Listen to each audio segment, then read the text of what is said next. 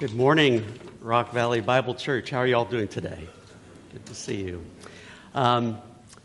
It is sure a blessing. Yeah, it was back in July when I was able to be here with you all, with my wife, Jessica, who is with us today again. We have 4 children. Our 3 younger ones are back at College Church this morning with their various activities. College Church being across the street from Wheaton College in Wheaton. But our oldest son, Trevor, is with us. Trev, yes, I'll be talking about Trevor today, and so we're really grateful to be with you all today, and grateful for, as Steve mentioned, your partnership with us over the many years in Nepal and India. It was so much fun to be with Steve. I've known Steve for a couple decades now with our partnership with Word Partners, so it was fun to be together for that whirlwind trip. And now also, you may have seen an announcement that went out, that Steve sent out by email, that Brandon Ramazina is now on our board of directors at First Love, and really excited to have your church represented in that way. We see ourselves as kind of an arm of the church to serve churches, local churches around the country in helping you, facilitating you, partnering and serving needs around the world and in gospel ministry. And so this coming week is my 1-year anniversary in this role at First Love. And it's been a great joy. It's been a whirlwind. I've traveled to, we're in about a dozen countries. I've traveled to about 5 countries over the past few months. And so it's been a great encouragement. And so First Love, just for those of you who may not know, First Love focuses on the most vulnerable. So orphans, people rescued out of trafficking. We're leaning into disability ministry. Those who are at the bottom of society, and we are seeking to come with the gospel love.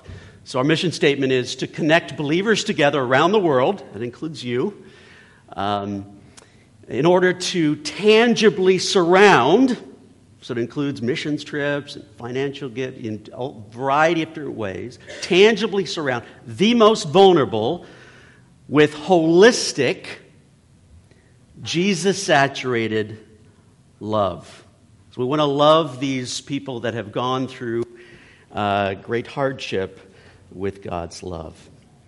And so thank you again for praying and supporting this work. Now we're going to be in Psalm 77 this morning. So if you want to turn there with me, Psalm 77, if you're turn to the middle of your Bible to the book of Psalms and turn to Psalm 77. Psalmist is processing his experience of pain. And I thought this would be a good psalm for us all, for several reasons. One is, I wanted it to be a way to just kind of introduce the journey that God has given to Jessica and myself. You're starting to get to know me. I was here last summer to preach, and I hope to be here again. Just a way to you to get to know our story. And second, the ministry of First Love is deeply entwined with suffering. So as we focus on the most vulnerable, these are people that have experienced abandonment, horrific abuse. So, for instance, Jessica and I were in the Philippines in December. And we were visiting one of the First Love missionaries who's teaching at a school that welcomes girls from a home that is associated with First Love where rescued girls live. And so these teachers at this school have to be aware of the dynamics of suffering that these girls have gone through. And so as we came to tour the school, she was sharing with us how hard it was for some of the girls that there was a change in the schedule that day. Some had just kind of lost it. And so the teachers and staff had to kind of come alongside these girls to help them with the fact that there were guests that day.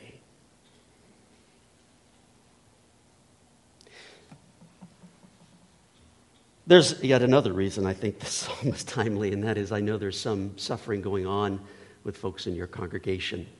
Heard about hospice. A couple of your families, at least, are going through that great sadness. So let's pray as we come to God's Word. And why don't you just actually take a moment and ask God to speak to you through His Word, through Psalm 77, as you just quietly in your own heart before we begin.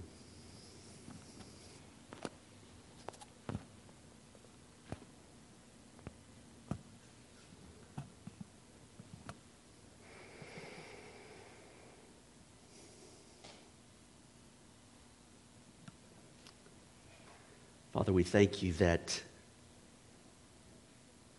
we can come to you no matter where we're at.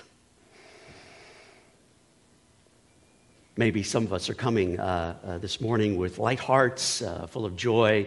You've received good news this past week. Others of us come in with a different mood.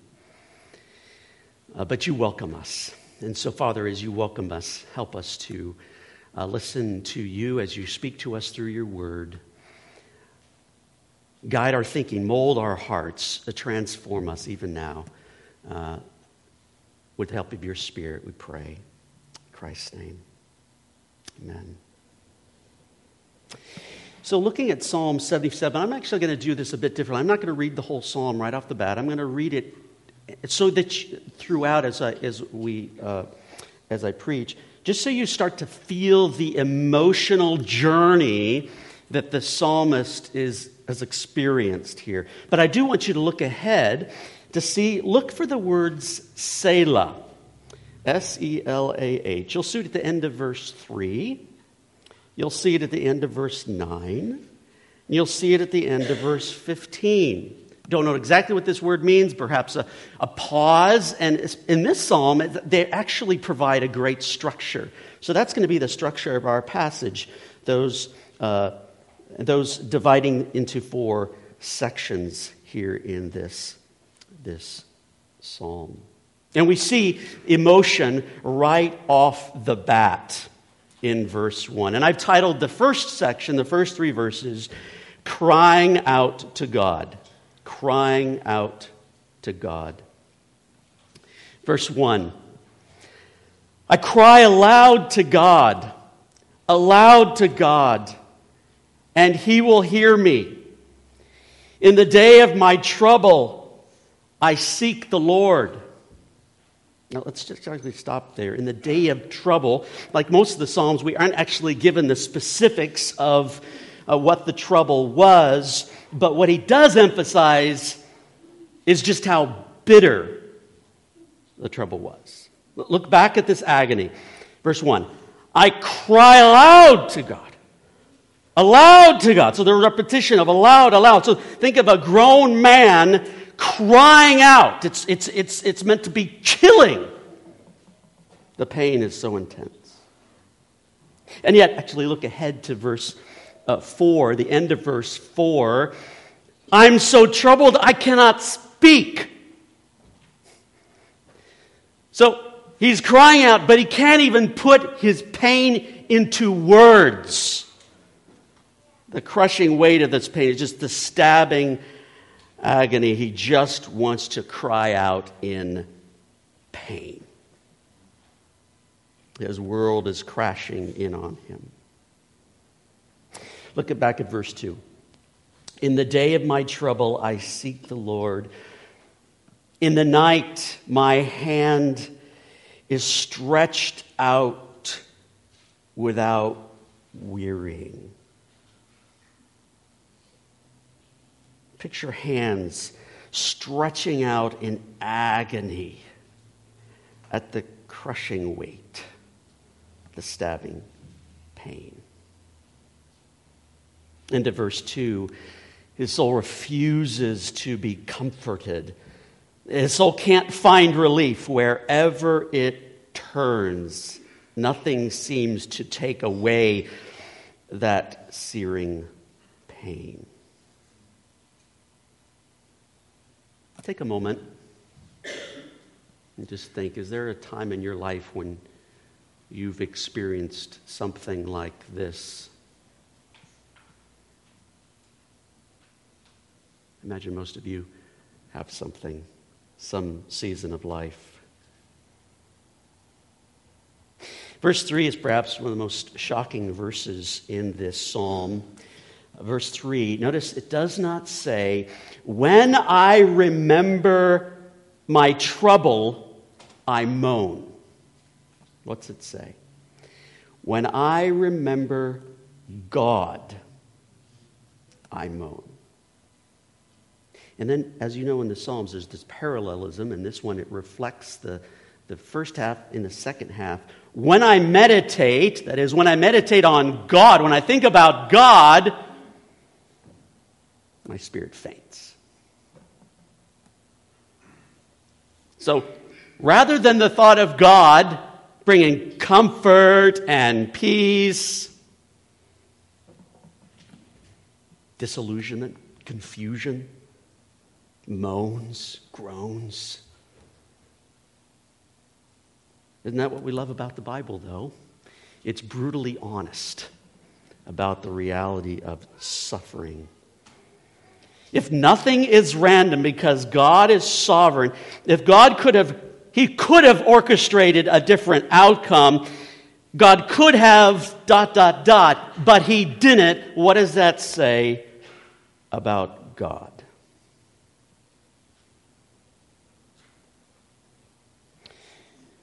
Picture in your minds the World Trade Center when those planes crashed into them.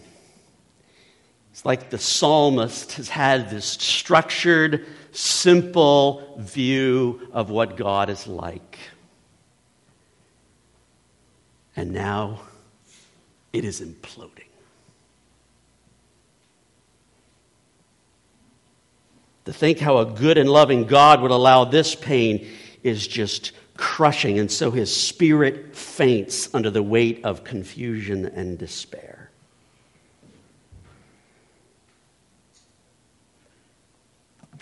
Jessica and I have a daughter who is no longer with us. She would be 25 years old this year.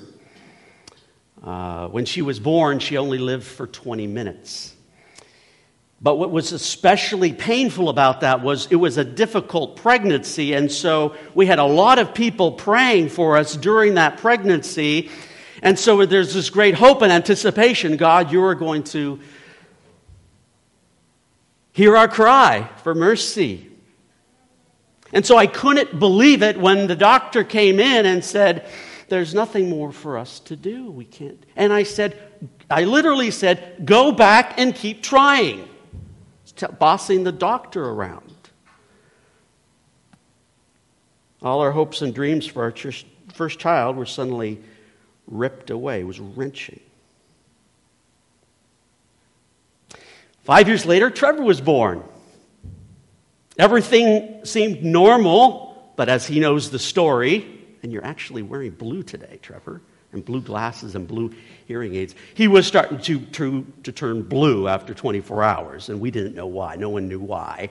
And he was a medevac from where we were living. I was pastoring in Alaska at the time. We were on an island, and that's all a whole different story there of that drama.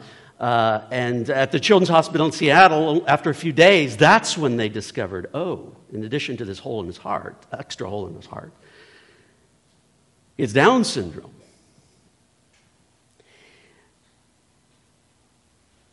I distinctly remember there, again, trying to instruct the doctor, there's got to be some mistake here. Her last name is Smith. Perhaps there's a confusion of Smiths in this hospital. And then the ramifications of Down syndrome began to crash in on us like repeated tidal waves. Not typical child. He's not going to get better with Down syndrome. We're not going to have a normal family life. Every step of his development is going to be hard. And I was, Jessica and I grew up in the Philippines. I'm a missionary kid, and so we're called third culture kids. We're not Filipino, we're not American, we're this third culture. And so kind of I wanted to be a normal American family.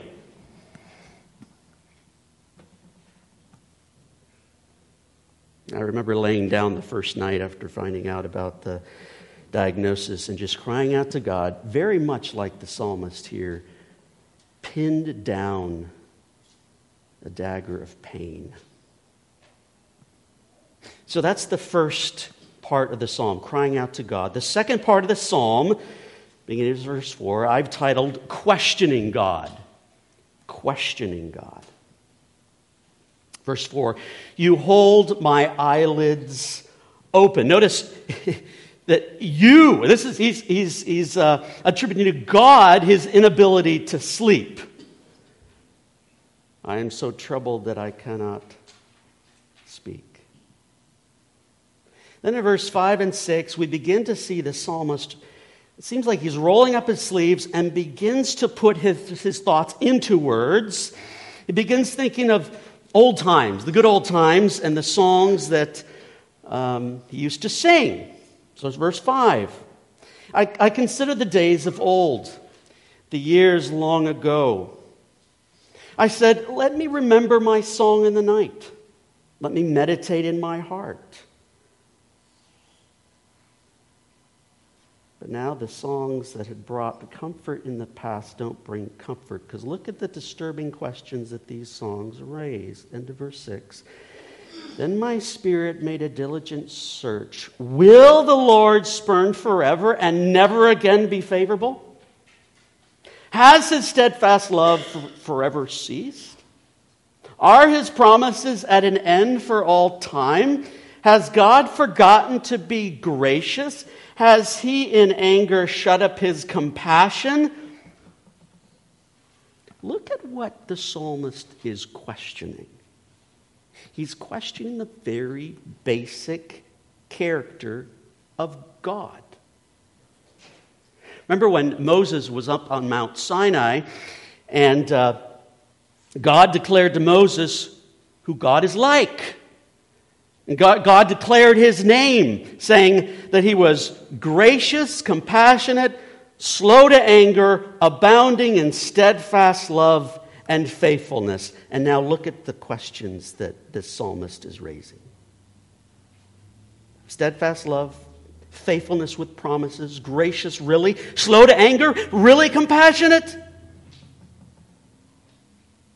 God, are you really who you say you are? Did you really have steadfast love? Are you really a promise-keeping God? Do you really have grace and compassion? The very basic characteristics of God, I'm not so sure about anymore. So the World Trade Centers have imploded. The structured, simplistic view of God is now rubble. His whole worldview is mangled. Or like someone who has been thrown head over heels by a wave, he no longer knows where north, south, east, or west is, or who God is anymore. I remember when that night that after hearing of the diagnosis, so I remember laying there thinking, okay, you ripped my daughter away, and now this. What next? I remember thinking, God, are you this cosmic killjoy? Are you cruel at your very nature? Find some kind of pleasure in watching people suffer? Question the very character of God. And this actually, let me pause here. This is actually good for us to think about as we walk with other people through suffering. What if they start to ask these kinds of questions? Are you quick to, Hey, let me straighten out your theology here real quick. Or do you sit and let them ask? What if they asked these kind of questions for a few weeks, a few months, a few years? I know people who have.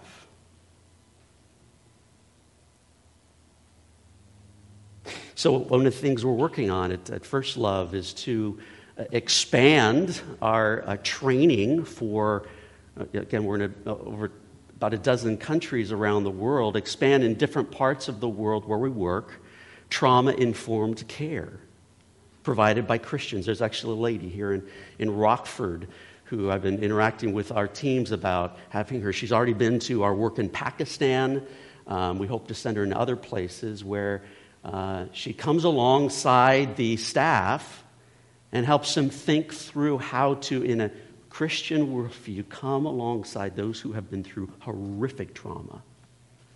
And their whole worldview is messed up. How do we do that in a wise, compassionate way? Yet one feature of the psalm that I think is very important to notice is it is a prayer to God. Do you notice how it began back in verse 1? I cry aloud to God. He repeats, aloud to God. It's to God he's taking his confusion, to God who he knows will hear. He wants God to be his refuge in this confusion. Even though you are a confusing God, I am going to take my disillusionment with you to you. And that's perhaps where we take people, even from the start, is to take your perplexity to him. Take your questions to him. And notice, though, the psalm isn't over. It doesn't end there. He's not merely satisfied with asking questions. That's not where the comfort is. The next section I've titled, Remembering God's Redemption. Remembering God's Redemption. He decides to recall what he knows about God. Verse 10. Then I said, I will appeal to this, to the ears of the right hand of the Most High. I will remember the deeds of the Lord. Yes, I will remember your wonders of old. I will ponder all your work and meditate on your mighty deeds. This is what he remembers. Verse 13. Your way, O God, is holy. Holy means God is separate from us. He's distinct from us. He's wholly other than us. God is not flawed like we are. He's perfect in all his ways. That's what I know about God. Second half of verse 13. What God is great like our God? So the Psalms are full of this understanding of God being creator, the maker of the heavens and earth. There's no God like this creator God. And these truths about God is starting to help the psalmist orient himself. I remember laying on that bed that first night after the diagnosis, and I remembered the question the Apostle Peter asked after Jesus had said to his disciples, essentially, are you going to stay with me? In the middle of the Gospel of John. And Peter replied, where else have we to go? There's no other God as a creator God like you. I don't know any other kind of holy God like you. Where else have we to go? And then, this is a God who has displayed his care for his people. Look at verse 14. You are the God who works wonders. You have made known your might among the peoples. You with your arm redeemed your people, the children of Jacob and Joseph. So he's recalling God's loving care for his people to rescue them out of Egypt. And so we enter into a conflict in the psalmist's mind. His own experiences telling him one thing about God. He no longer cares. He's no longer gracious. But then he remembers what the scriptures say about God's loving care for his people, that he is faithful and gracious to his people. What's going to win? My painful disillusionment is telling me this, or what the scriptures tell me? Notice, interestingly, this reference to Jacob and Joseph. It's actually not a common way for these two to be linked together in this way. Well, what do they have in common? Both made their descendants promise that they would take their bones after they die into the promised land. They utterly believed God would bring people from Egypt back to the promised land, even though they wouldn't see it with their own eyes. They had that kind of confidence in God, even though they couldn't see it themselves.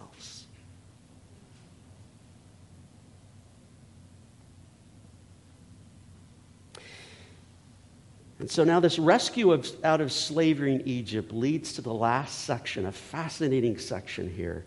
Look at beginning in verse 16. And I've titled this last section, Following God Through the Storm. So we've had crying out to God, questioning God, remembering God's redemption, and now following God through the storm. He dramatically and poetically depicts God rescuing his people through the crossing of the Red Sea. So remember the story.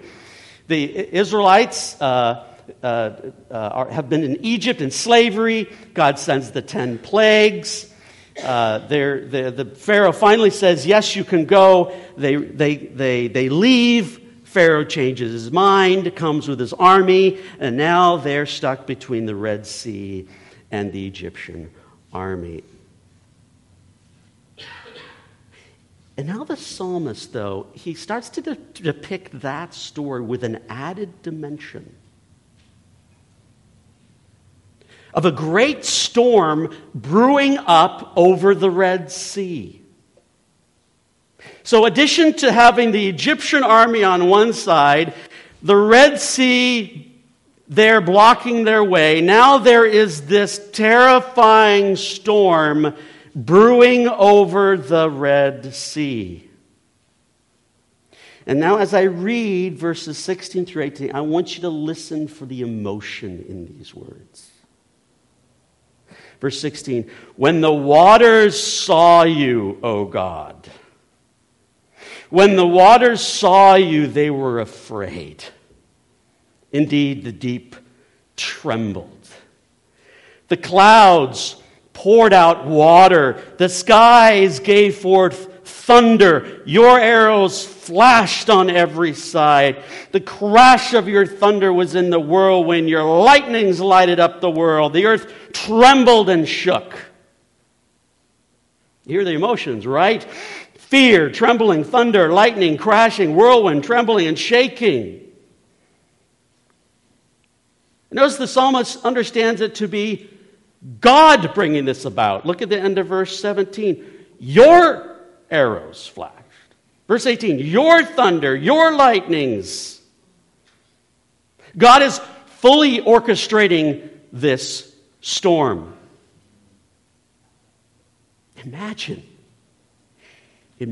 the utter terror of those that don't know the next part of the story.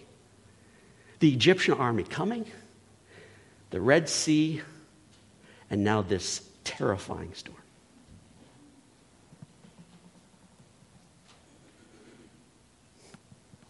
Your view of God may be imploding at that point.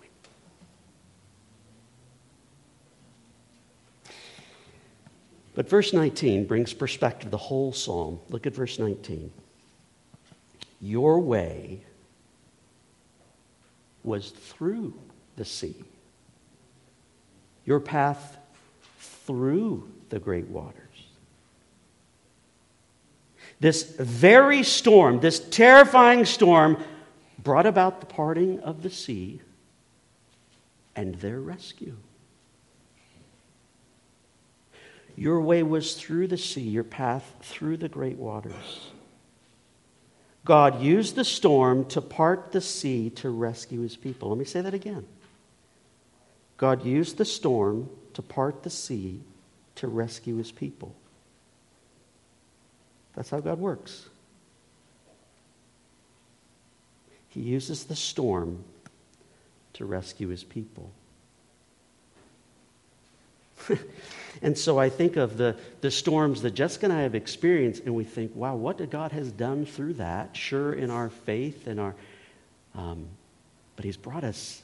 I probably wouldn't be here right now for those stories. I wouldn't have been drawn to ministry for vulnerable populations had it not entered our lives, and us also see the joy that's there. Trevor brings tons of joy. Yeah, sometimes not so much, but lots of joy.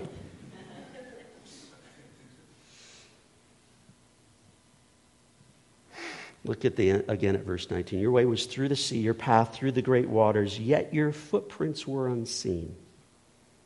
They didn't see God, but by faith they knew he was with them the whole way. But the climax comes, actually, at the very last verse. A tip for you as you read your Bibles, and I know you get a lot of great tips for reading your Bibles by listening faithfully to the preaching that comes behind this pulpit from week to week.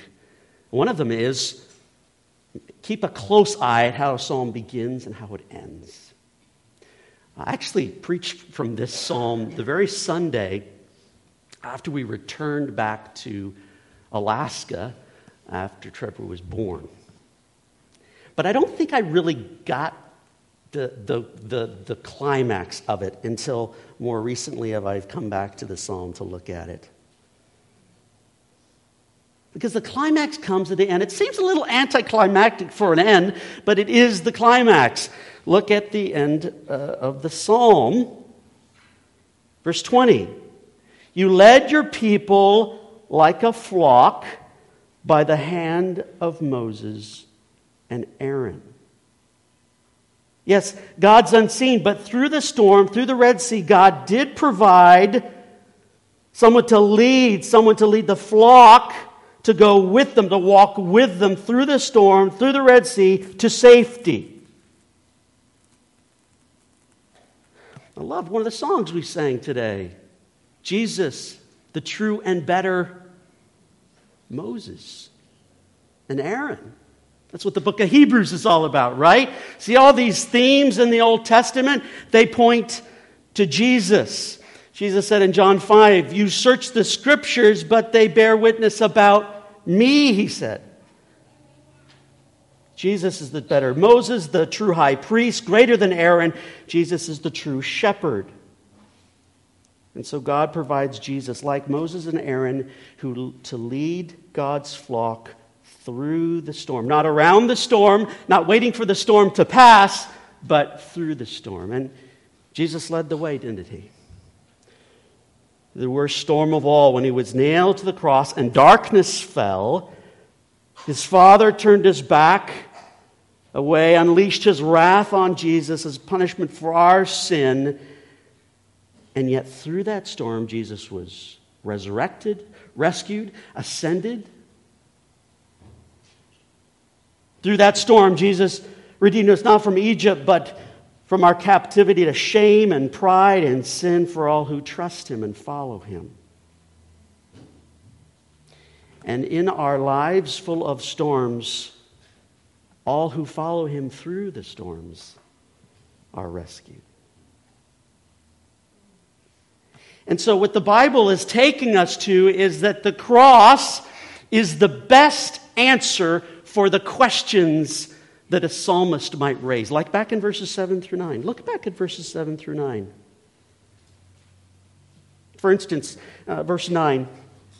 Has God forgotten to be gracious? Has he in anger shut up his compassion? The cross is the clearest answer we have now. He's not forgotten to be gracious. God's compassion, we know of God's compassion because Jesus took God's anger for us. We know of God's compassion.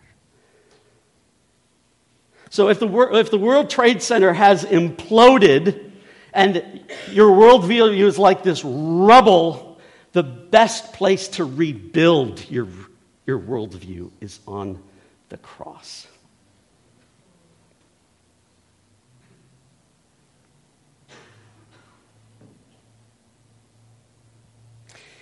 We've come to the end of the psalm. Do you see what has not been resolved for the psalmist? There's no indication that the troubles of this particular situation have been removed. That's not where the comfort comes from. It's not an escaping from pain. Notice the psalmist hasn't been told why he was put through the trouble. It's like Job. He's never told why. No, the psalmist's comfort is trusting in an invisible God who provides a shepherd to lead through the storm. Notice something else. If you back up and look at the psalm and watch, there's a transition in the middle of the psalm. The beginning of the first half of the psalm, he's referring to himself. I cry aloud, I. And then that stops at verse 12 on. No more does he talk about himself. He's talking about God.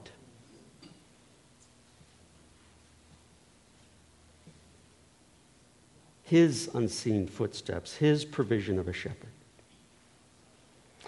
But finally, I think it's always helpful when you read the Old Testament, read the Psalms, what does the New Testament add? What layer of hope does the New Testament add? And there's an element in the Psalm that we don't see, that we do see very clearly in the New Testament, and that is the element of joy.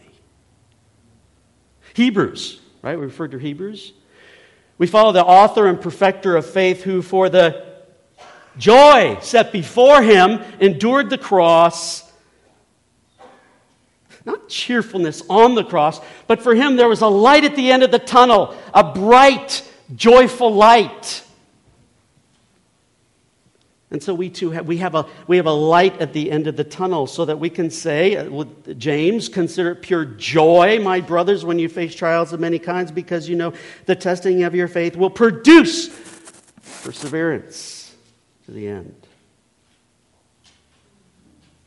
So as we follow Jesus through the psalm, there's not always for the believer who follows, who trusts and follows Jesus, there's always a light at the end of the tunnel. So we can actually count it all joy. As we go through the Red Sea, through the wilderness, there is a promised land he's preparing for his people. That's what this psalm is about.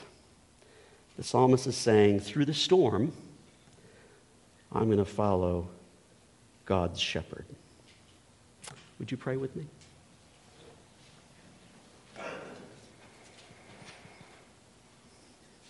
And once again, just take a moment of quiet and just talk to God about what you will take away from this message for yourself.